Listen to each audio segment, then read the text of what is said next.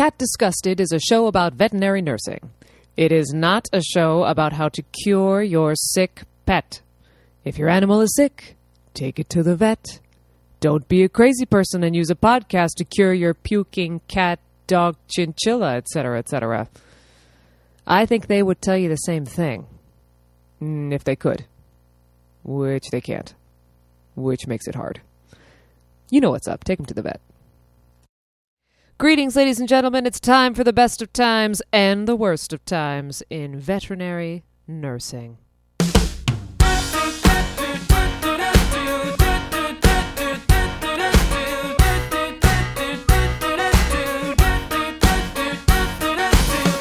What the hell are we doing?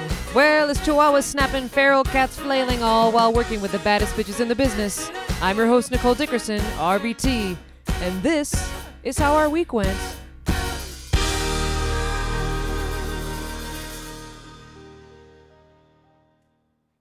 Yo, yo, yo, welcome back to Cat Disgusted. So I totally do have plans for like an actual episode that's in the works, but I noticed that with these podcasts that I listen to, there oftentimes is this bonus material that you can download, and sometimes rather exclusively, blah, blah, blah. Well, I'm not that fancy pants, so you're all going to get it anyway.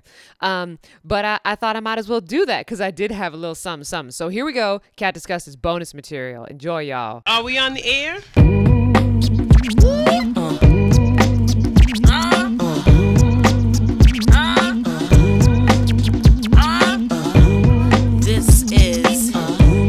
Cat Disgusted. Exclusive. I came to bring the pain, hardcore to the brain.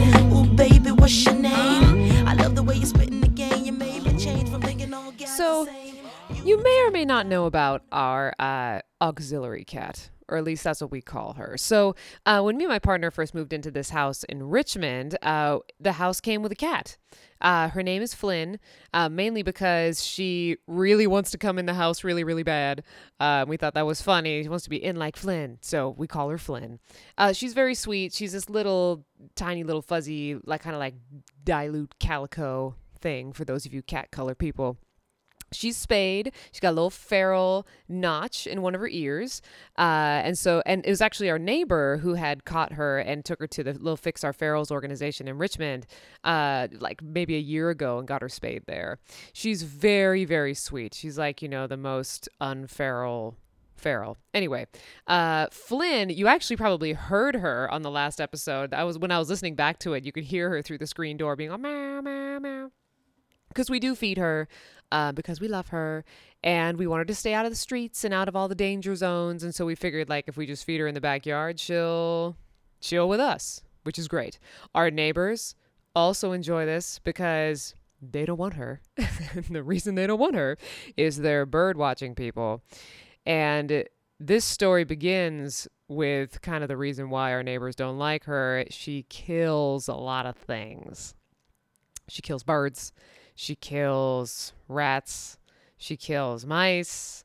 She kills bugs. I suppose she does kill bugs. I don't know if she's ever brought me a bug, which is good because I wouldn't be really down with that. But apparently she used to sit in our neighbor's backyard, like underneath the bird feeder, and just ambush the songbirds. So they don't really want her over there, which is fine. We'll take her. So I wanted to tell this story because I feel like it was so relevant to all the parasite episodes that I had been thinking about and doing, and all the worms we've been talking about and all that. She loves to leave us presents, and so a lot of times we'll wake up in the morning and there's like a dead thing that's by the back door that goes into the backyard. Usually it's like it's always dead, thankfully, but it's usually chewed on a little, and then she comes back kind of later in the afternoon and like finishes the job. Like she'll either eat it completely or she'll eat it and leave a tail or a foot or something. So apparently she had killed this giant, it was big. It was a big rat. And I think that Christine saw it in the morning when it was like in its entirety, I think. Like when it was like in the present phase, in the gift form, like in front of the door. And then what she does is she kind of drags it into her, her like eating area, her kill, eat, staging area. And that's where she does the dirty business of ripping it to pieces and eating it. So when I saw it, and it was so big, so this rat was so big that I'm like sitting at the table and looking through the glass door, and I see like the white belly of the rat out there. This is probably a good time to mention that if you have a sensitive stomach, this story is probably not for you. So there's your warning. It's a scary bonus. So I can see the rat in like, kind of across the patio. And I was like, oh, Flynn killed a thing. And I always like to go see what Flynn kills because that's just the kind of family that I came from. And so I go out the back door, and it's not the entire rat. It's a half a rat.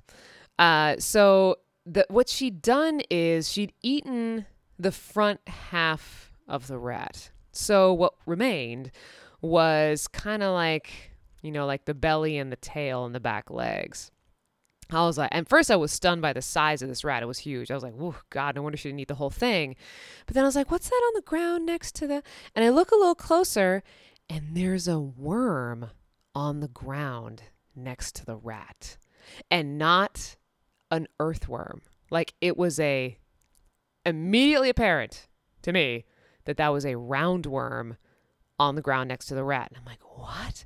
And I look a little closer, and that rat's organs, like, and I'm guessing like stomach, small intestine, were filled with roundworms. It was unbelievable. Like, it was a lot even for me. Like, as soon as I realized what I was looking at, and then the escapee on the side, I like was like, I made like an audible noise. I'm like, oh.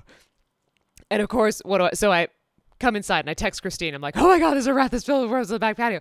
And she says, oh, perhaps that explains why Flynn barfed all over like the backyard earlier this morning. And I'm like, what? So then I go, so we have these two glass doors. Like, one's kind of like, we have like a little kind of like terraced backyard, and the house kind of goes up too. So we have like two doors, one higher and one lower. And I go up by the higher glass door, and sure enough, there's a whole bunch of like upchucked rat parts just spread out over the freaking concrete there. And I was like, oh my God, it was so nasty that even the feral cat was like, oh my God, like couldn't hold it down. So because I am my mother's child, I don't know if I've talked about my mother much on this show. I feel like I could do a whole episode on her, but she is a true scientist. She is a docent at the National Academy of Sciences, where she teaches school children and anyone else willing to learn how to handle snakes and how to identify bird eggs. And she has a whole little cart that she walks around with. It's very cool. And now she's in charge of training all the docents there, but she's like a lifelong learner kind of person. Like, she's a specimen collector. She has a vulture wing in her garage that she found on a trail that she used to bring to her classes because it's cool. Because I am her child, I went out there thinking, okay, there was that one escapee worm. And I don't know rats to be filled with worms, really. Like, that's not a thing that I was really aware of was going on. I mean, I'm sure it's possible. I was like, oh, well, it makes sense. Everybody loves roundworms, right? Nematodes are all over the world. But I'd never seen anything like that before. So with some gloves and a plastic baggie, I collected the escapee specimen because it was in pretty good, not alive, but in pretty good condition. And my thought was, I'm going to identify this worm because I don't know what it is. So I go online and I just kind of internet. So, well, first of all, I texted my mother and I was like, hey, this crazy thing just happened. I told her about the rat full of worms. And she was like, well, did you get a specimen? I'm like, who do you think? Yes. Who do you think I am? Yes, I have a specimen. And I asked her if I could bring it to the Academy of Sciences for the parasitology guys to identify there. She doesn't know them very well. Like, she doesn't like know the lab, but she's sure that they would do it. So to be continued on that front. But the crazy thing is, like, because I was totally curious what this could be. So I went to the interwebs and I started Googling rat parasite California. I think I Googled like roundworm rat California or Pacific Coast or something like that.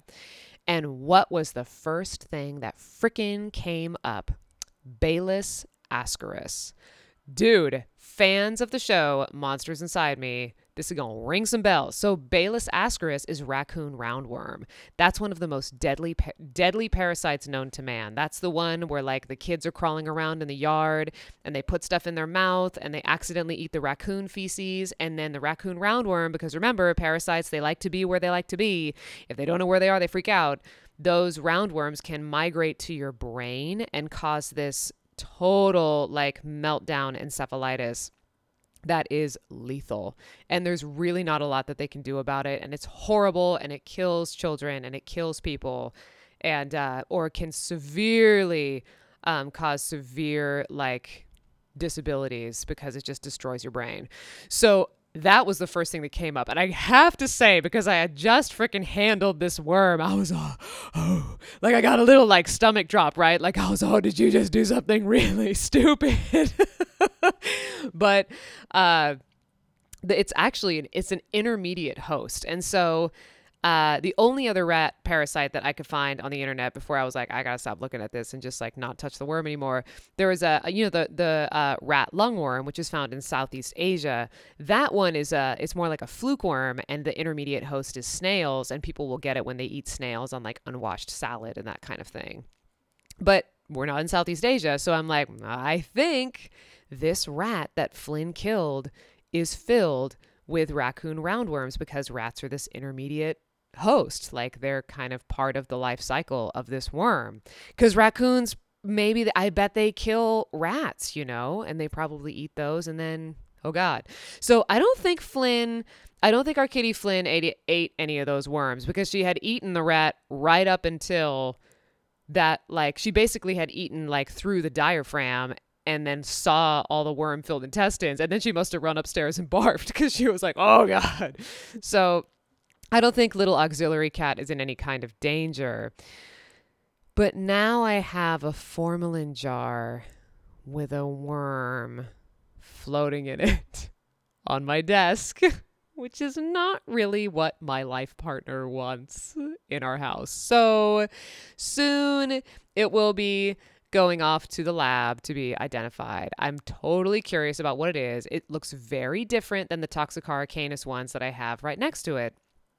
So I know it's a new thing. It's a different thing that, is unusual in my world anyway. But I did when I told Christine that I was getting the sample of it, she did say, if I come home and that human brain sucking invader is in our kitchen, or is in our fridge, I'm going to lose my shit. Like, no, it's okay. It's going to go to formalin jar. It'll be fine. It'll be in the academy, and then it'll all be great. So I had to remove the dead rat too. What I did is I used a shovel with a very, very long handle, and I scooped it up and I put it in a garbage bag and I threw it away. And I washed my hands like 6 times before I went to work. It's scary, but cool, but scary. You want my cookies, I bake for you rookies. Work hard, the book made a bang bang to stick me. All right, guys. Well, I hope you enjoyed the little snippet. We'll come back at you with a full episode soon. Stay tuned, y'all.